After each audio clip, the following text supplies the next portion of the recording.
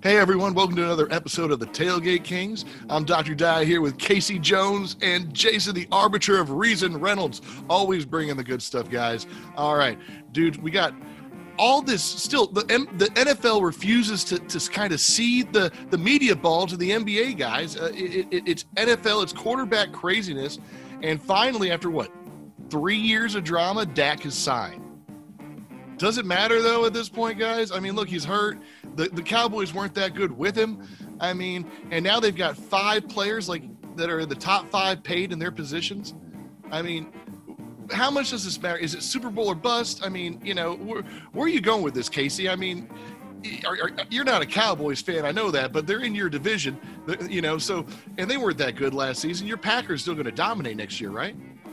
Well, they're in my conference, but not my division. But I do think, yeah. I think I'm just picking on you. I think this signing is great for the rest of the division because now you're having to pay Dak Prescott so much money.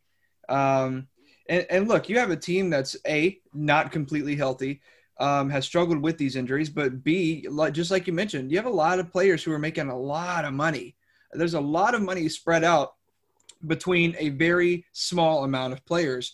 And I think that's going to hinder you. And we're starting to see what, I think we'll talk about it a little bit later, but what the Chiefs are kind of doing with what we can only assume is saving salary cap or making some kind of leeway for Pat Mahomes' huge contract. I've never understood how people and players don't look at Brady. Don't get me wrong. I think players should get their money. The average career span of an NFL player is minuscule. I just don't understand how quarterbacks who really want to win don't look at the Brady method, if you want to call it that, and take less money in order to put the pieces that you need around you. Get yourself a great offensive line. If you can't get those great weapons on the offensive side of the ball, get yourself a great defense.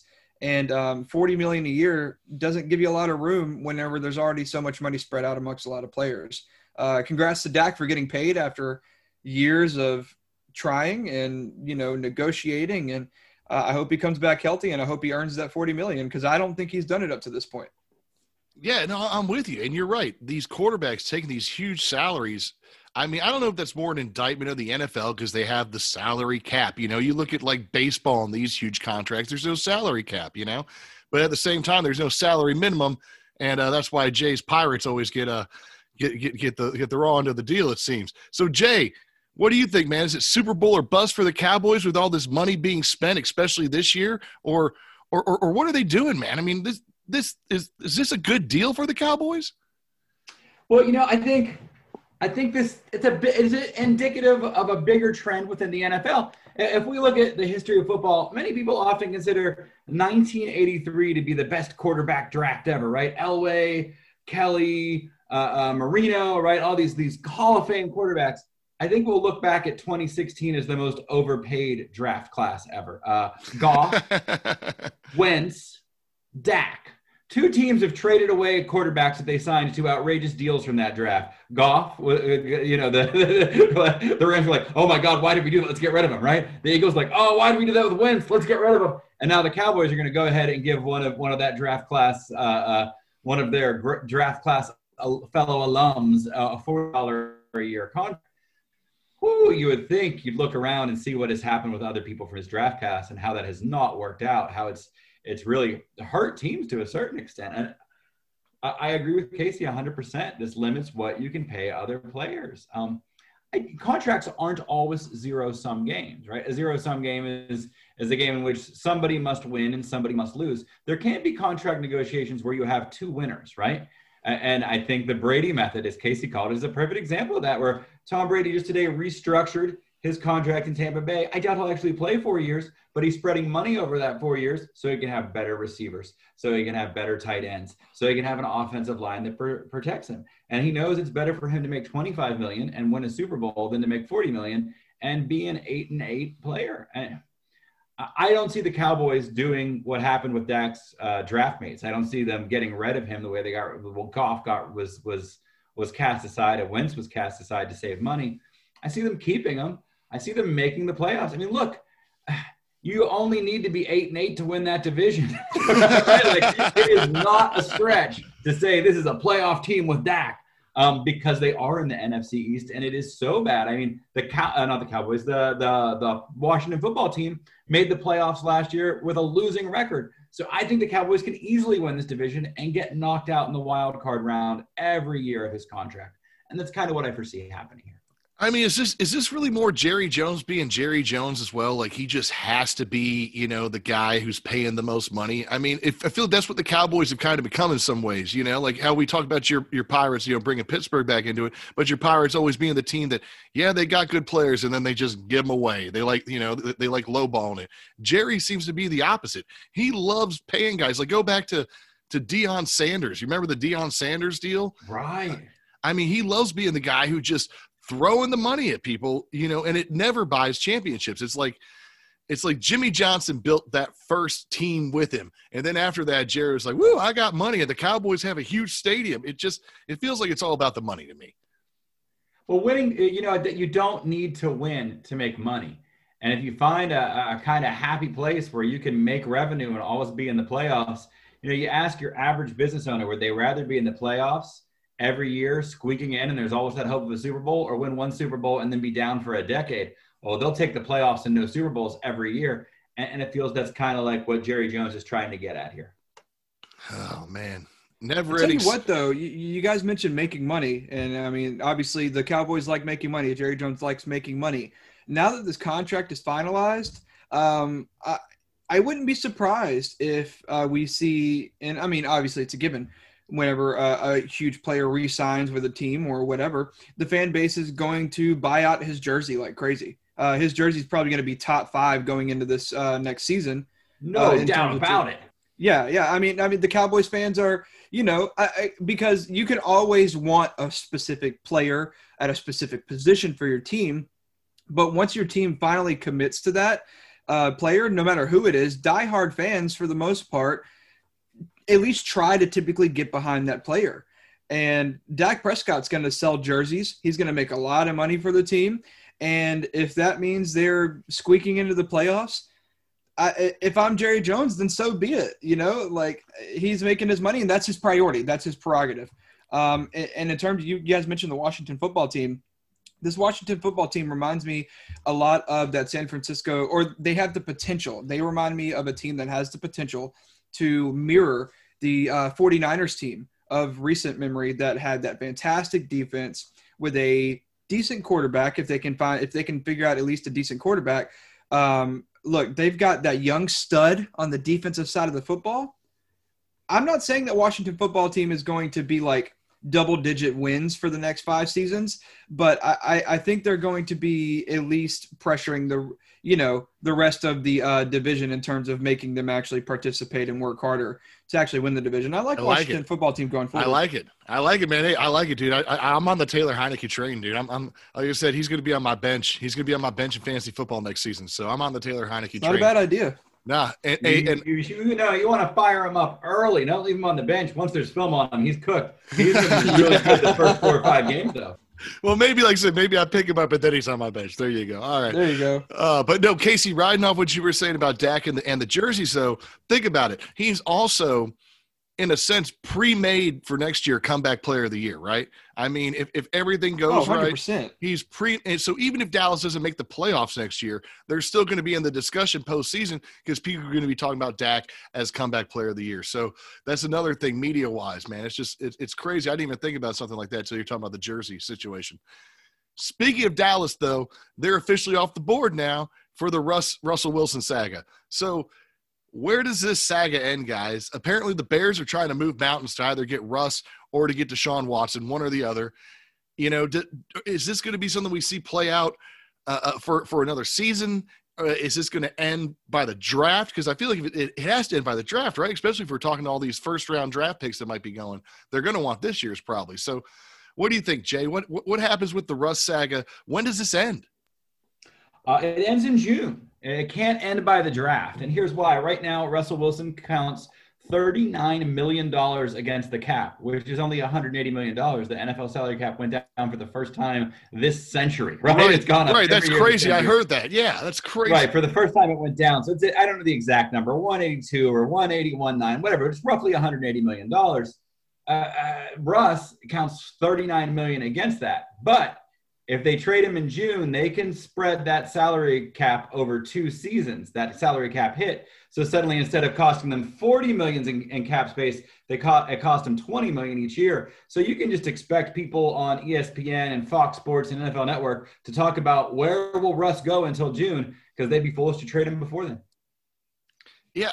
All right. So June's your date. Do you feel like at June, though, Jay, he's going to go somewhere, or do you feel like he's still going to be a Seahawk? I mean, I feel like that's a lot of time between now and then. There's all sorts of things going to be fixed. People can be made happy between now and June. No, yeah. I mean, for all I know, there could be an agreement in principle that nobody's talking about between some team like the Bears and the Seahawks, and they're just like, look, yeah, we'll give you Russ for Khalil Mack and a nacho stand, but you got to wait till June 1st, right? So I expect him to move. I don't know to who. I don't know if there's a deal in principle, but I don't expect him to move before June. I would be shocked unless the NFL changes some sort of rule. I don't see him moving before June 1st, but I see him moving within the first 7 days of June, certainly. All right, Casey, I'm going to get it right this time. Check it out. Russ moves to the Bears. Now he's in your division. What do you think, man? Do you want to see Russ on the Bears playing your Packers? Well, to answer your first question that you asked Jay on when this is going to end, I'll answer it very simply. I think it's already over. I don't think he's going anywhere. I think he stays a Seahawk. Look, I don't want to say that there's no way that he can move, but if I'm looking at a team that's like the Texans seem that they're not budging on Deshaun Watson. Deshaun Watson has repeatedly stated that he wants out. No matter what you put around me, I want out of here. No matter what you do, I want out of here. It doesn't matter who you hire. I do not want to be a Texan. And they're like, cool story, bro. You still got a contract. You gotta work out. So you're staying. You're here for the long haul, at least for now. If I'm looking at, and by the way, here's Mark Ingram. Here's Mark Ingram. Yeah. By the way, here's Mark Ingram. To back up David Johnson, who is not the same player he was. Let's get you 2 washed running backs and trade away your best receiver. You get to stay. I think if I'm looking at Russell Wilson and I'm looking at the Seattle Seahawks, I think that Russell Wilson obviously is frustrated with his position, but I've listened to Russell Wilson interviews. I've watched Russell Wilson interviews, and I listened to him on the Bill Simmons podcast, and he seems to really love Seattle, and he really loves that area. And there's even rumors that he's invested in getting the Supersonics back into Seattle without moving another franchise in order to relocate them. Like he's apparently in the works to get that to become a reality again, to have another basketball team there. And he wants to see the Seattle economy and city thrive and their fan base thrive. I think he's just frustrated. And I think if I'm the Seahawks, I'm looking at a guy that won a Super Bowl in his first 3 seasons, went to 2 in his first 3 seasons. And we haven't been back, not because of his play. Russell Wilson has been a perennial all-star or MVP contender every year that he's been in the league, essentially. If I'm looking at it, I think that the Seahawks need a little bit of self-reflection and really need to look at what we need to put around Russell Wilson in order to make him happy and get him to stay. He's a once-in-a-generation type of player, and I don't think you just pass up and trade a guy like that, especially if you're getting Khalil Mack back. I love Khalil Mack. I think his game is incredible. But the quarterback position is so hard to fill with talent as special as Russell Wilson's. And if I'm looking at the entire team, I'm looking at what I need to do around him, not how I need to get rid of him. Well, Casey, do you think it's a fight, or not a fight, but maybe a difference between Pete Carroll and Russell Wilson, what each one wants, how Pete Carroll wants to run the offense and what Russell Wilson wants to do? Maybe. I mean, that could very well be it. It's not like Pete Carroll hasn't had issues with his players in the past. I mean, Richard Sherman was one that he had a lot of issues with, right? And and you could go on and on and on. He and Marshawn Lynch had their own little issues from time to time. Pete Carroll is a very, very, very expressive coach, at least when it comes to his players. And I don't know, man. I think that if I'm the Seahawks, I'm looking at Russell Wilson and I'm saying, okay, look, we understand that you're frustrated, you want to leave. What is it that could make it better for you here? I like their weapons. Maybe if you could get them a better tight end. Their defense is pretty decent. Maybe you could improve in some areas there. But I really think that a big part of it is your offensive line and really bolstering that offensive line. And maybe now that we're looking at Kansas City getting some big releases over there in terms of their offensive line, I mean, I don't. If I'm the Seahawks, I'm coming to Russell Wilson and saying, who of these do you want? Who of these do you want us to go after and get at least that's able to be snagged with the new salary cap? I think you make him happy, man. Russell Wilson is special. He's I think the only way you trade is if you're getting Deshaun Watson back. If you're able to do a straight-up swap pretty much to Houston, Deshaun Watson for Russell Wilson, that's the only way I'm getting rid of Russell Wilson. I'm not settling. Some 3-team trade, Russell Wilson, Deshaun Watson, and the Bears all involved somehow. Now, one more question, Casey. When you say you don't think it's going to happen, do you mean at all or you just mean this season? Like, or is this going to be on the board next season if he comes back this season? Kind of like in the situation, where we're not sure how Aaron Rodgers feels. Like, yeah, he's going to play like another season for your Packers, but he could just as easily be gone, next season technically and not be a huge cap hit and they could start Jordan Love and yada, yada, yada. I think it's a possibility next season. I don't think it happens this season for sure. Part of me wants to say it won't happen at all. But for this season, for sure, it will not happen. Next season is very much dependent on how it goes this season. If they go 12-4, make it to the NFC Championship game and lose on a last-second play, I'm Russell Wilson sitting there like, well, I mean, we did what we could. But if we go 9-7 and we lose in the wild card, yeah, I want out. I want out of here. All right. But I think it's very much dependent on how they perform in the season, how Russell Wilson gets along with the front office, if Pete Carroll is there by the end of next season. If they lose 3 in a row and Russell Wilson says, I'm frustrated, it's me or Pete. I mean, Matt, who are you picking, Russell Wilson or Pete Carroll? I think the answer is easy. I mean, I don't know if it's easy. That's why I was going to throw that to Jay next. Jay, is this a Russ versus Pete Carroll sort of thing? Is this an offensive philosophy versus what Russell wants to do on offense, or how do you see it? Well, I do see it as an easy pick. You go with Pete Carroll because Russ Wilson has an expiration date. Your coach doesn't, and you have a coach who's won the most wild card games, and a coach who, his only mistake was having Wilson throw, really, or he'd have 2 Super Bowl rings, right? I think you go with the coach, and maybe this is being a Steelers guy where I'm from a team that's only had 3 coaches in the last 80 years or some nonsense, right? But you stick with a guy who's a winning coach. You stick with winning GMs. I think the Seahawks are in a great position not being able to move Wilson until June. Maybe they do what Casey says and he stays there. Maybe they don't and they do move him in June as soon as they can spread that cap hit over 2 years instead of 1. But they're in a pretty sweet position because their draft strategy is exactly the same no matter what. They need an offensive line, right? They need to bolster the defense a little bit, but what they need is an offensive line. You draft that offensive line. Maybe you take a flyer on a mid or late round quarterback. Then you revisit the Russ situation post-draft. But there's no reason to move Russ until at least June. And your draft plan would be exactly the same whether or not you keep Russ. So this actually, I think they're in a surprisingly good place, even being in perhaps the toughest division in football. They're in a surprisingly good place for the draft and for if they want to deal Russ. Game plan is the same no matter who the QB is. You're right that you guys both think offensive line is going to be huge, I guess, for Russ. The offensive line is not what they need right now. And now we're seeing that the Chiefs are releasing, if nothing else, their former first-round draft pick, Eric Fisher, and on the offensive line, obviously to save money, but wasn't that part of the problem in the Super Bowl, Jay, that they didn't have an offensive line? Wasn't that what you were telling me the whole time? I think Casey was mentioning how much money Patty Mahomes is making up there. Right. Yeah, $50 million a year is a lot of money. You can afford the QB, but can you afford the offensive line? And I tell you what, a lot of people are like, what quarterbacks are in the draft? What quarterbacks are in the draft?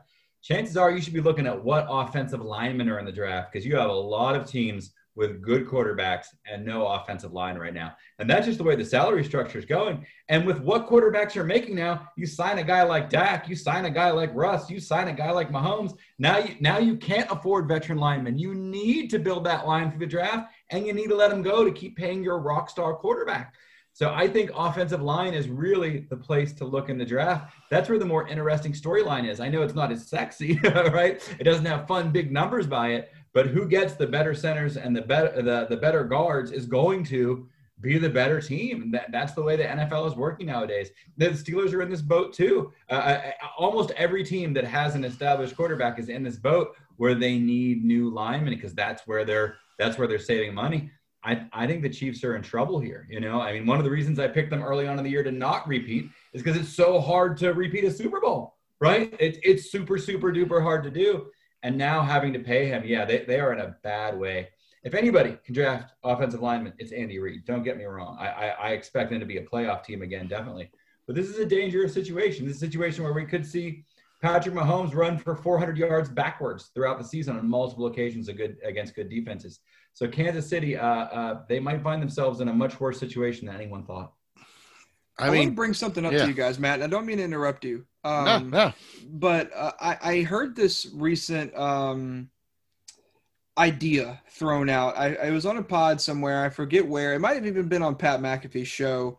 But don't quote me on that. I heard this idea of creating and I'm not sure exactly how you would do it and the logistics behind it and how easy or difficult it would be, but I heard this idea of creating a separate salary cap, strictly for quarterbacks, designated for quarterbacks. You have a specific range of salary cap that you can use per quarterback, and it allows you to essentially separate that from your actual team salary cap. Now, my question to you guys is, I have two questions actually. A, is that a good idea? B, how ridiculous is it that we now have to consider separate salary caps because quarterbacks are making so much money? No, I think it's more that I don't understand the salary cap situation in the first place, especially as Jay pointed out earlier. This is the first season where they've lowered it. It's baffling in the NFL, which is the biggest sports industry. I don't know if it's bigger than soccer in Europe, when it comes to bringing in money, because I know those contracts are ridiculous too. But you've got all this money, right? I mean, how are we not able to pay these guys? And you can't be mad at Dak for wanting to make $40 million. You can't, because Jerry Jones is making hand over fist, on the Cowboys, whether they're good or bad, and he's not, risking life or limb, So you can't blame Dak for wanting to get his money. I just can't believe that there's a salary cap that's this low when it seems like all these teams are pretty much flush with cash. I don't know, Jay, correct me if I'm wrong.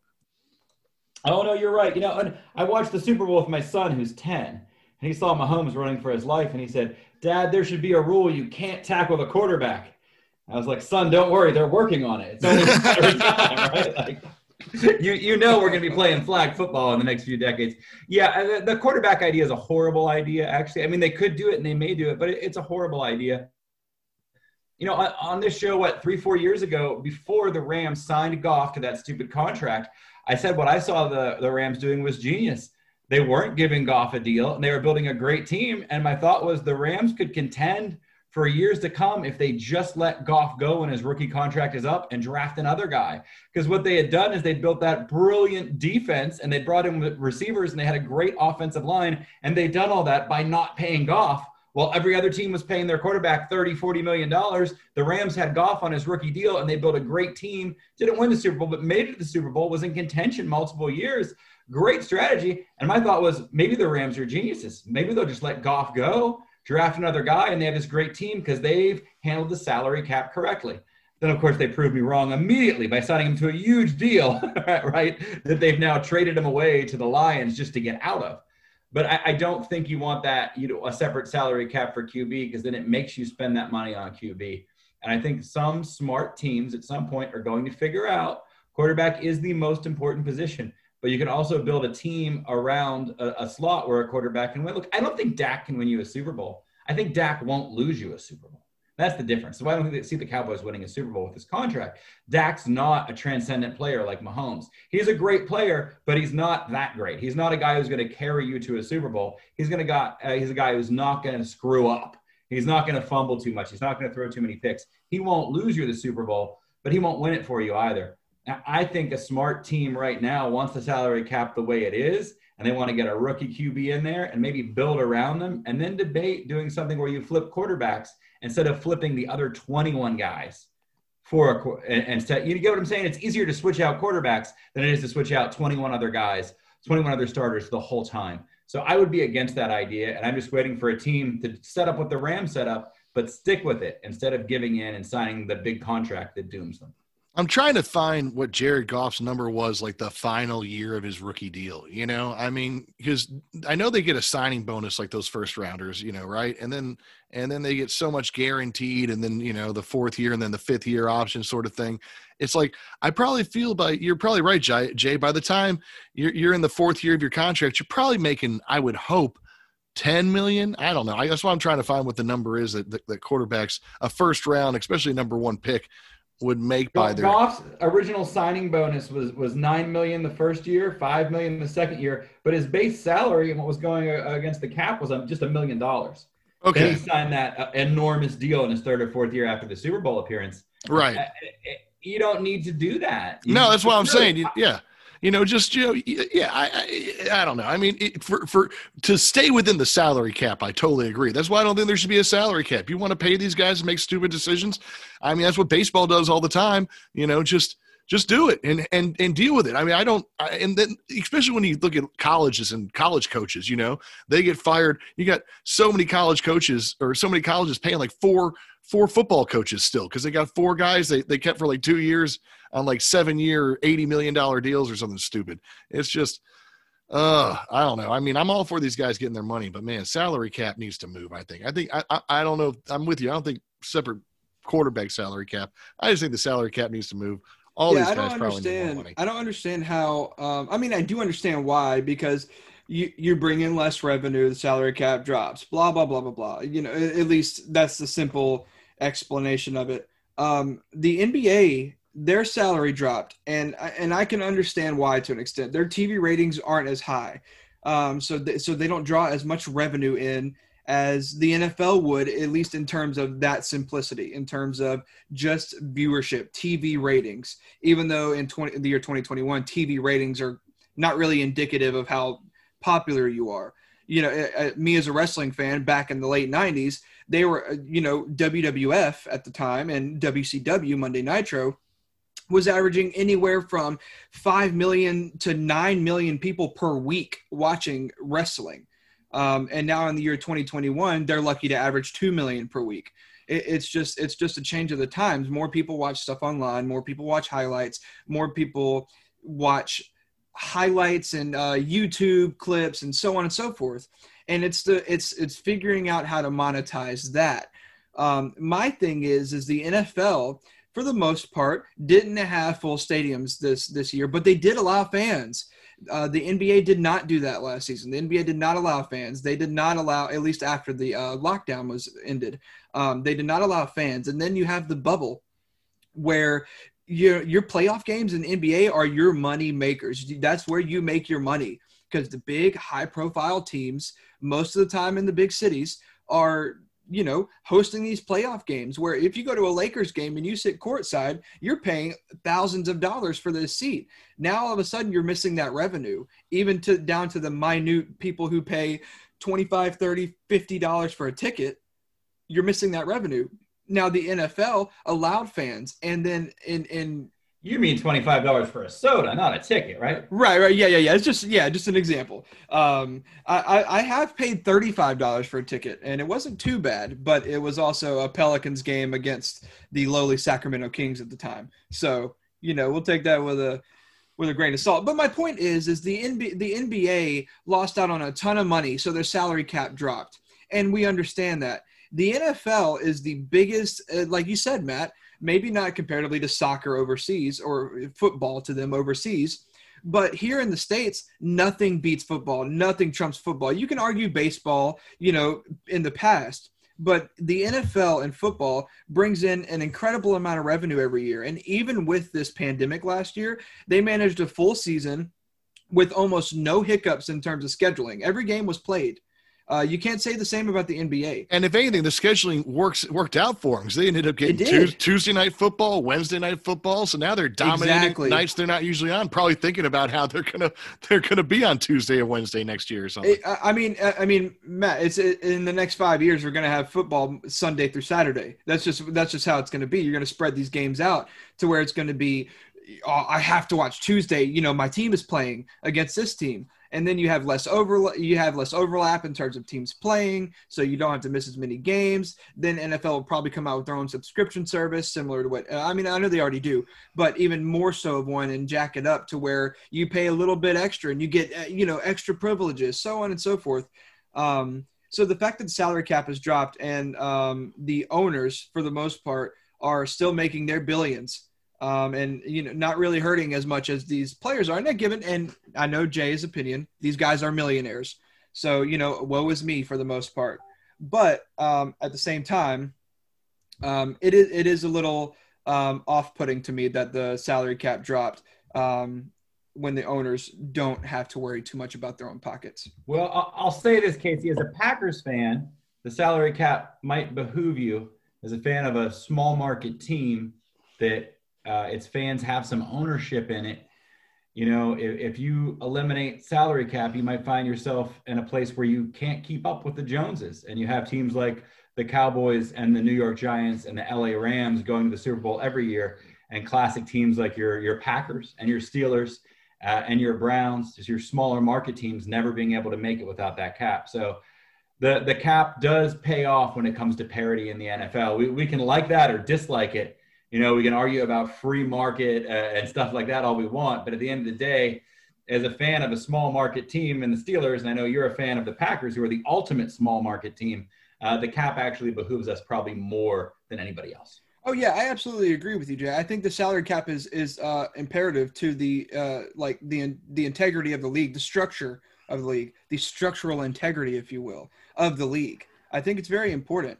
I wish it wouldn't have dropped, considering how successful the NFL was during this time where a lot of other leagues weren't able to make it. If there wasn't a salary cap, though, Jerry Jones and Dan Snyder might not be owners anymore. They might have overpaid for too many missed players, and that would have been the Saints would still have their punter. The Saints would still have their punter. You're right. All right, so we're now on the other side of the NBA All-Star break, and you guys know how much I love the Nets and James Harden. But apparently, Jay, Vegas is signed with you. Joel Embiid is right now the MVP to be their prediction. So I don't know. We've got Casey with us. Casey's been dealing with a newborn baby and everything like that. So he hasn't been able to be on the last couple shows. So Casey, why don't we start with you, man? Tell me something about the NBA that we're not expecting in the second half. Is there going to be something surprising? Like who wins the East, who wins the West, sort of thing. What do you got? I do think there are some surprises that we can expect, maybe before the trade deadline. I think we might see some names move that maybe we are accepting, maybe we're are expecting, maybe we're not expecting. I also think that I'm looking at some of these teams that are currently in playoff contention, and I'm thinking that maybe some of them might be in for early exits. I think some teams may surprise us, depending on where they land. And I don't know. So I'm looking at this East. I'm looking at the East over here, and there are a few teams that intrigue me. The Atlanta Hawks could make a big time move and grab another good quality player. They have some contracts of guys they paid over the off season, and some guys that they probably thought would work out. Gallinari hasn't been fantastic. Bogdanovich has not been fantastic. You're looking at the issues for the Hawks. You have to pay John Collins. John Collins and Trae Young are going to have to get paid at the same time. And you still have this contract of Clint Capella.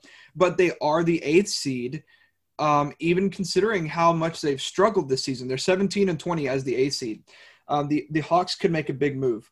Another one of my favorite teams in the East, the Charlotte Hornets. Charlotte Hornets, I think whoever plays the Hornets in the first round I don't want to say should be terrified, but should be prepared for a really hard-fought series. I think this Hornets team with these young guys, with LaMelo and Scary Terry, PJ Washington, all these guys. Gordon Hayward is looking great too. These guys are playing very well, playing really good basketball. Terry Rozier looks like a shooting guard who is very well, has developed very well over the last season or two, and is surprising the hell out of me. LaMelo Ball looks like he might be the future of the NBA in terms of point guards. This Hornets team is really surprising me. Not only to mention the resurgence of the Knicks, the resurgence of the Heat, the struggling Celtics, who are still the 4th seed, but I don't expect them to stay there long unless Jason Tatum and Jaylen Brown can find a way, I don't want to say to coexist, but to keep up their all-star play and also use that all-star play to lead to victories. And then you hit this top 3 of the East, Matt. I keep waiting because nobody's talking about the Bucks, man. I mean, have we forgotten about the Bucks, Casey?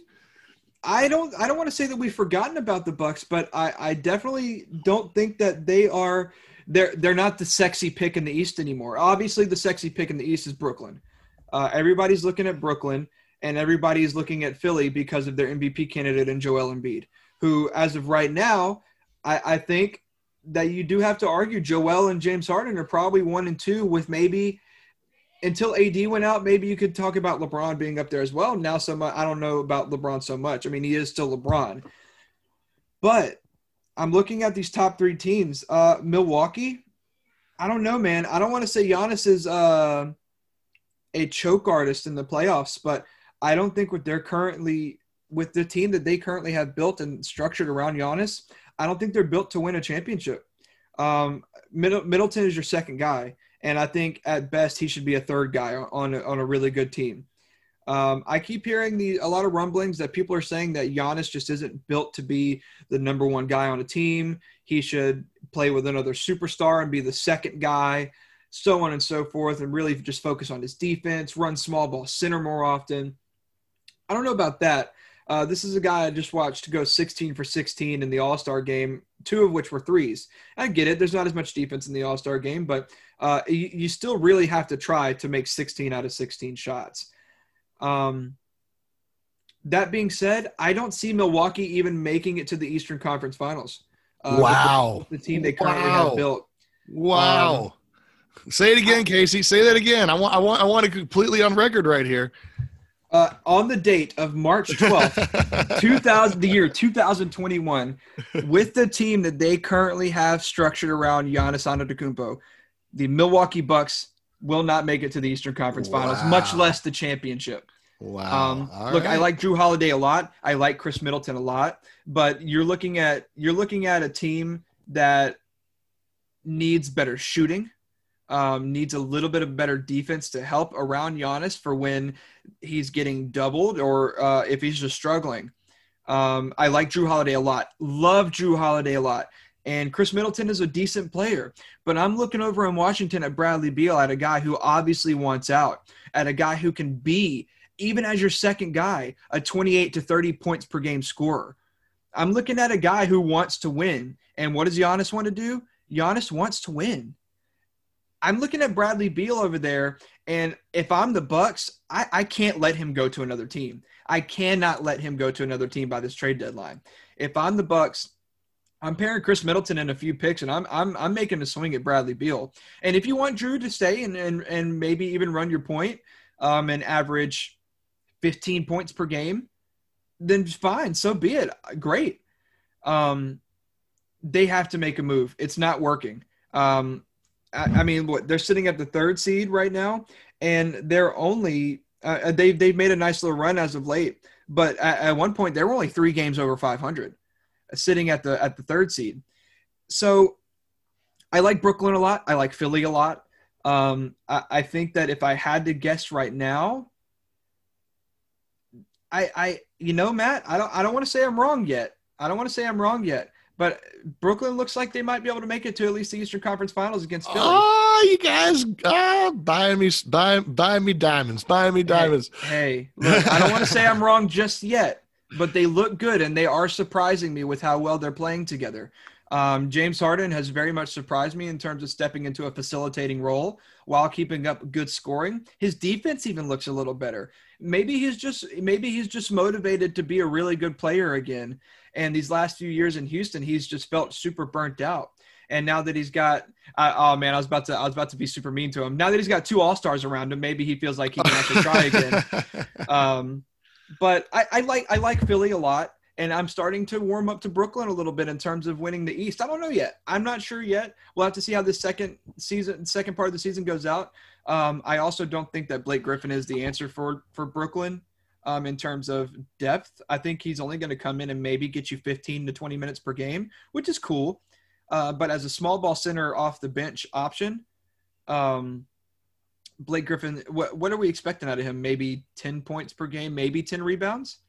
I don't know. I was telling Jay, I'm worried that, he comes to the team and he's like a sedative. I'm worried about Blake Griffin. I don't know what he brings to the Nets. It kind of worries me. I don't know. Jay, you tell me, man. I mean, look, I thought nobody's talked about the Knicks as well, by the way. Tom Thibodeau's got the Knicks in playoff contention. New York must be going crazy. Hey, I mentioned them in our group chat the other day, right? I love Julius Randle. He is legit one of my favorite players in the league, has been for years. Ever since he went to New Orleans, I have a Julius Randle jersey from here. And I love Julius Randle so much. He's one of those guys like Zach LaVine. That reminds me of guys who can really, really put the ball on the floor and really score. And they're two completely different sizes. Finally get their first All-Star game this year, which I think is very well deserved, long overdue for Zach LaVine. And then you look at RJ Barrett, who looks like he's taking leaps. It's like huge steps. And then Derrick Rose. But Jay, you and I were talking the other day about the Knicks. I mean, like Matt said, should Knicks fans be excited? Sure they should. I mean, look, they're not going to make it far or anything like that, but just a playoff berth for the Knicks would be huge. And it's nice.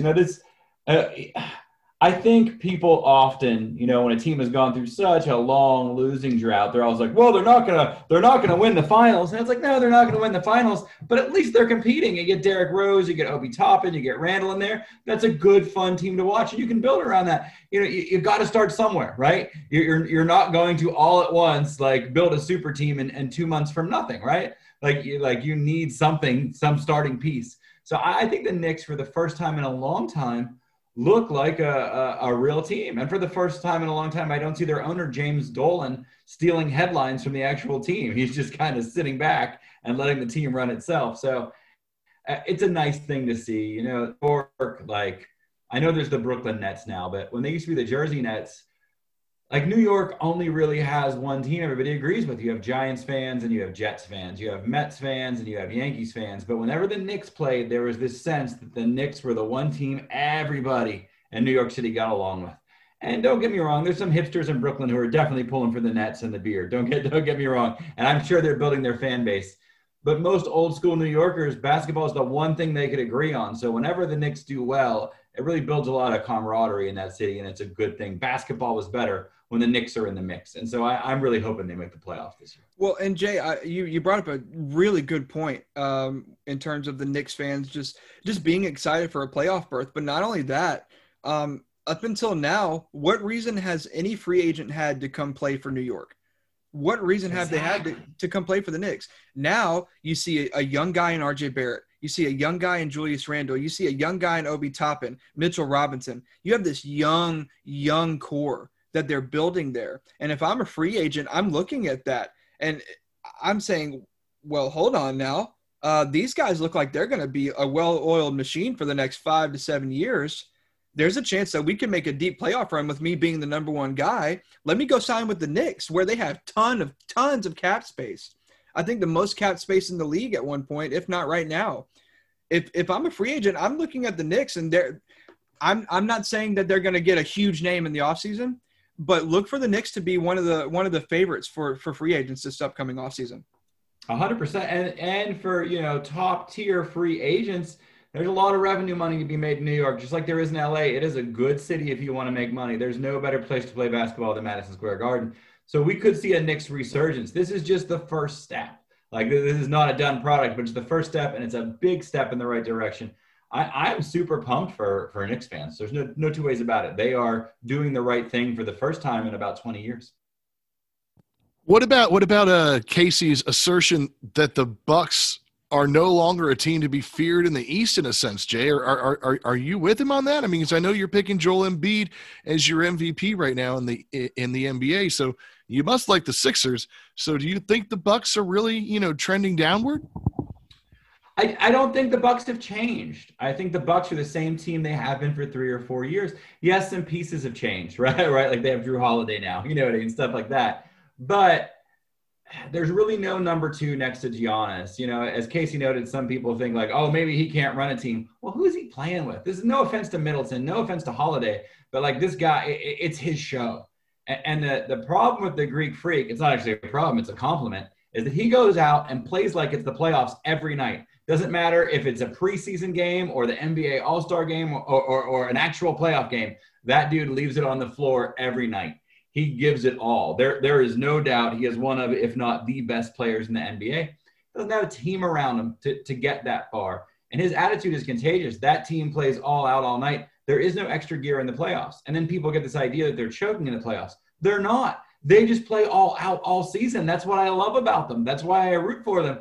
But they're not a team that takes nights off like the Nets. They're not a team that takes nights off like the Sixers have in the past before Embiid got this new attitude. They're not a team that rests on their laurels and waits for the playoffs. They go out and get it every night. I think if you're a Bucks fan, you can be really proud of that team. But I think until you get 1 or 2 more pieces around Giannis, no, you're not going to make the NBA Finals. Right now, as it stands at this moment, I have the Lakers beating the Sixers in the finals. This is contingent, of course, on the Andre Drummond sweepstakes. If Drummond goes to the Lakers, I'll keep Lakers over Sixers. If Drummond goes to the Nets, I'll have to rethink who makes it from the East. If Drummond goes to the Sixers, then I'll rethink if it's Lakers over Sixers. I think rebounds are the underanalyzed aspect of basketball, and whoever wins, then I don't blame the Cleveland Cavaliers for milking this for all they've got, because Drummond is the one piece they can get some return from, except for maybe Love, right? And who knows? Maybe they package Drummond and Love for a ton of picks and a few pieces. I don't blame them for milking this, but whenever that sweepstakes comes down, my opinion may change. Until then, I have Lakers over Sixers. I have Embiid as the NBA MVP, but I have LeBron again as the Finals MVP.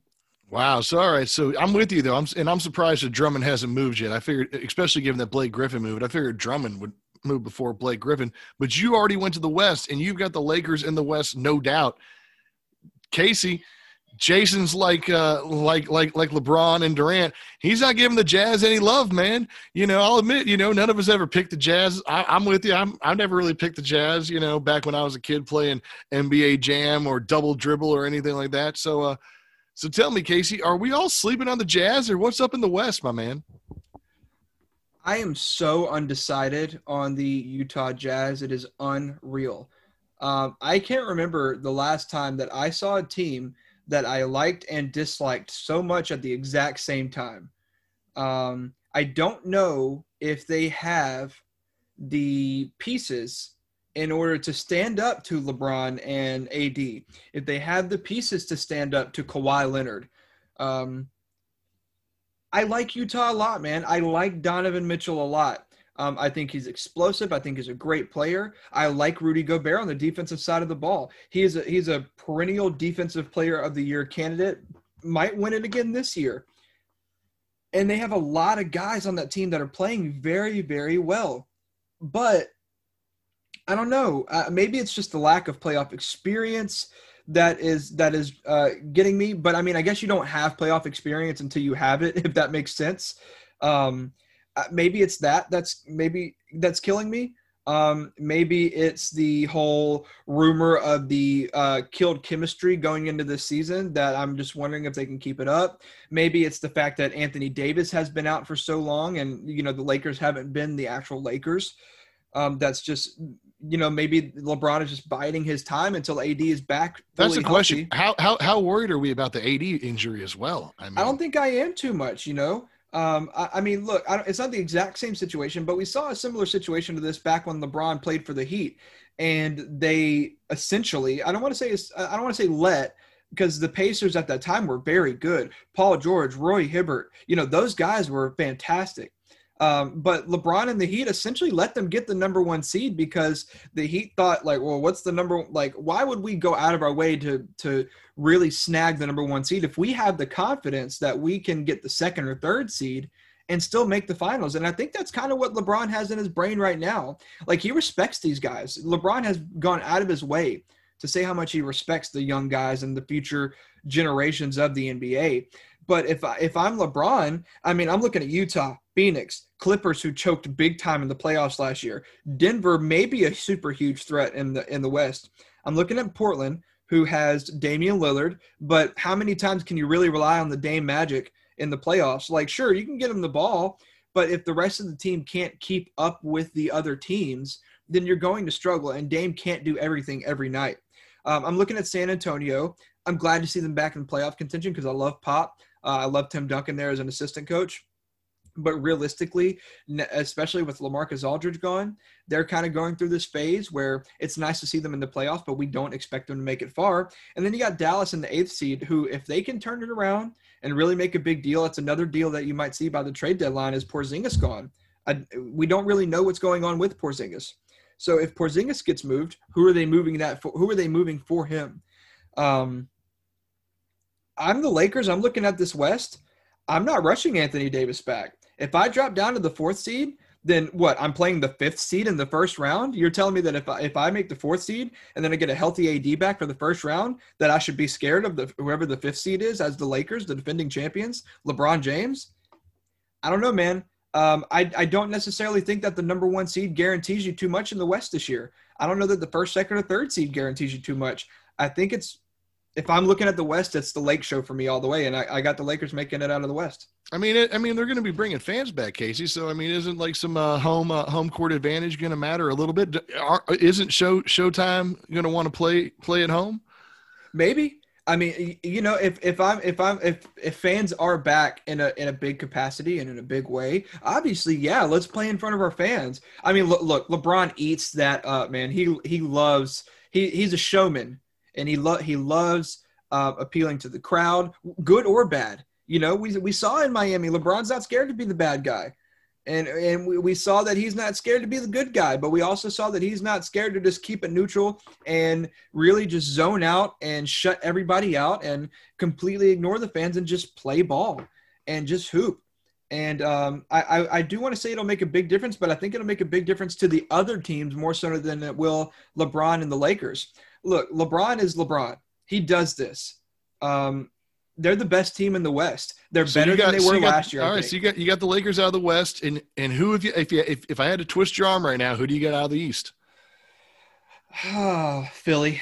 All right. It would be close though. As of right now, Matt, it's Philly and Boston. Well, Philly and Boston. Philly and Brooklyn. Jason's got Andre Drummond win the NBA championship. No matter what team, right? No matter what team he goes to, Jay. The team. I tell you what, if he goes to any of the 3 I have right now, right? Because I have Brooklyn losing. Blake Griffin, right. Tripping. Kyrie Irving having one of his little hissy fits. James Harden suddenly deciding, I don't like passing the ball now that we're in the spotlight, right? I see Brooklyn kind of like I saw the Kansas City Chiefs. Something goes wrong there, right? But yeah, if Brooklyn, the Sixers, or the Lakers get Drummond, they automatically become my favorite to win. Until then, I have Lakers over Sixers. All right, I got Lakers over Nets until the Drummond thing settles out as well. But I got the Nets coming out of the East, man. I'm telling you, I think they come and then they run into LeBron. I think that's what happens. You know what, Matt? I'm gonna go on record right now, and if the Nets even make it to the championship, I'm gonna buy you a pair of shoes. Woo, baby, get some kicks. There we go. I love it. Say what kind of shoes? I did not specify. Get some James Harden Crocs. I know that you were kind of poking fun at Jay for the Drummond pick, no matter what team he lands on. I don't think that a lot of people are looking at this Drummond situation and realizing how much of an asset he truly can be. Look, 17.5 points per game. Are you just ignore the rebounds? No, I'm not. I wasn't picking. I love Drummond. I thought, like I said, he came from, like I said, Drummond to me is, he's a Piston. I forgot he got moved to the Cavs. So I'm a big Drummond fan, and And I thought, when Blake Griffin went to the Nets, that's my worry is they took Blake Griffin instead of Drummond. I'm like, no, because if Drummond goes to the Nets, I don't know how you beat him. I really don't know how you do it then. Look, this is crazy. So in only 28.9, he's not even playing 30 minutes per game in the 25 games that he's played this season. Obviously, they've been resting him for a long time. 28.9 minutes per game. He's averaging 17.5 points, 13.5 rebounds, 2.5 assists, over a block, and close to 2 steals per game. I mean, look, if I'm getting that guy for maybe even a vet minimum, are you kidding me? Oh my, yeah. He is going to be pivotal. Not only pivotal, he's going to be very, very, very, very important for whatever team he lands on. And I think Jay is spot on this one. He's going to make a huge impact and really sway, whatever team he lands on in the favor of at least making it to the championship. Yeah, no, I wasn't picking on Jay, but no, I'm totally with it. If Drummond, especially runs one of those three, huh? Imagine if you're the Sixers and you already have Ben Simmons and Embiid playing defense that way, right? And then you add a Drummond to get boards. It changes the game. It's the kind of piece the Bucks could use too. I mean, like those teams could really, really use that. I think the Nets have a different setup. The Nets remind me of old 80s 90s styles West Coast teams that are just trying to get 130 points a game. I want to defense be damned, we're just running the court and that's all we're doing. I want to ask you guys, so we talked about still win championships, and I think the better teams in the mix, the Lakers, the Nets, the Sixers, they know that, and if they can add that D, it's going to give them that edge. I agree, and I do want to ask though, we talk about the Lakers, we talk about the Nets, and we talk about the Sixers. But we haven't talked about the teams that if Drummond signs with would make a huge difference in terms of maybe even catapulting them to be in title contention. Like some of these playoff teams, I'm looking at Portland, right? I'm looking at Portland at a team that could use a center like this to grab those rebounds. Portland shoots the ball a lot. Damian Lillard shoots the ball a lot. And when you shoot the ball a lot, you miss a lot. If I'm looking at Drummond, I'm saying, yes, please come grab 20 rebounds a game here in Portland. And let's not even talk about Portland. Excuse me. If we're talking about a team that could really use a center to get them into playoff or into championship contention, let's look at Milwaukee. Let's look at Boston. 2 teams that could really use a center that if they got that center to put around the pieces that already exist would completely change their trajectory of where they're going to finish in these playoffs. Boston was a team that was favored by a lot of people going into the season based on where they finished last year. They lost in the Eastern Conference Finals to the team that eventually lost to the Lakers in the Miami Heat. But you can argue that if they had a big man that could really get up there and grab rebounds and play better defense in the paint and really could help shut down Bam Adebayo, the Celtics would have been in the championship against the Lakers. So I'm looking at Boston, and I'm thinking, man, if Drummond signs here, and now you've got Tatum flipping that switch, you've got Jaylen Brown flipping that switch, now you can take less pressure off of Kemba so he doesn't get hurt again, and then you have a good secondary unit with Marcus Smart being one of the better defenders in the league off your bench. I'm scared of Boston a lot now if Andre Drummond signs there. I'm not saying that would necessarily force them into winning a championship this season or even being in the finals, but you would really have to look at Boston if they were able to get Drummond. I wonder if any of these teams that need to rebuild quick can look at the Cavs who want to dump salary and players and do some sort of deal for Drummond and Love at the same time and take all that salary off their hands and give them bench depth even with Love. I think Love and Drummond may be a package deal that could shake up a team. I don't think Drummond does it alone unless you're already one of those top 4 or 5 teams, top 3 teams in the East, top 2 or 3 in the West. But I think if you're a lower level team like the Celtics and you bring in Love and Drummond for a 1-year deal and then worry about it after that, there's that possibility when you add that depth. But Drummond alone only does it for those top tier teams, and I'm hoping one of them goes for it.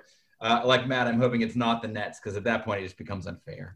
well, if that's the case, Jay, then we really have to look at Portland because that's where Kevin Love was rumored to land anyways. So that's exactly what I was thinking when you brought up Portland. Like if they did a double deal where you got Love and Drummond, then you have the bigs to go with Dame and McCollum, and suddenly it all comes together quite nicely. Makes a lot of sense. A one phone call deal to make Portland a contender. Makes a lot of sense. And then I don't know. I think Nurkic is hurt right now. I would have to look at it. excuse me, so much basketball going on. But that definitely adds to your depth. And now all of a sudden, if you're the Trailblazers, you're sitting at 21-15. If you can go on a nice run and win 55 games even, well, no, the season is shortened, so maybe not 55 games. If you can win 50 games, if you can win 50 games and jump up to that top 4 seed, I don't know, man. Portland would be scary with Dame's history of shutting teams out and sending them home. That's all I'm saying.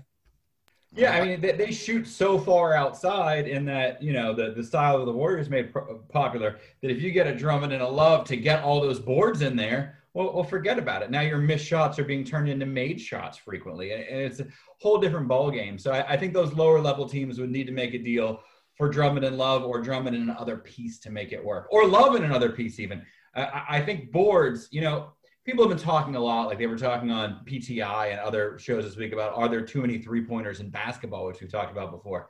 And it's like, there are, sure. But that's also why rebounds are so important, because if you're shooting that many threes, as Casey pointed out, you're missing a lot of shots. And now boards are more important than ever. With the three, you need boardmen, right? You need them, or you're not going to win games. So it's huge. And I think guys like Love and Drummond, who will probably be traded before the deadline, those are huge assets now, bigger than they have ever been in the past.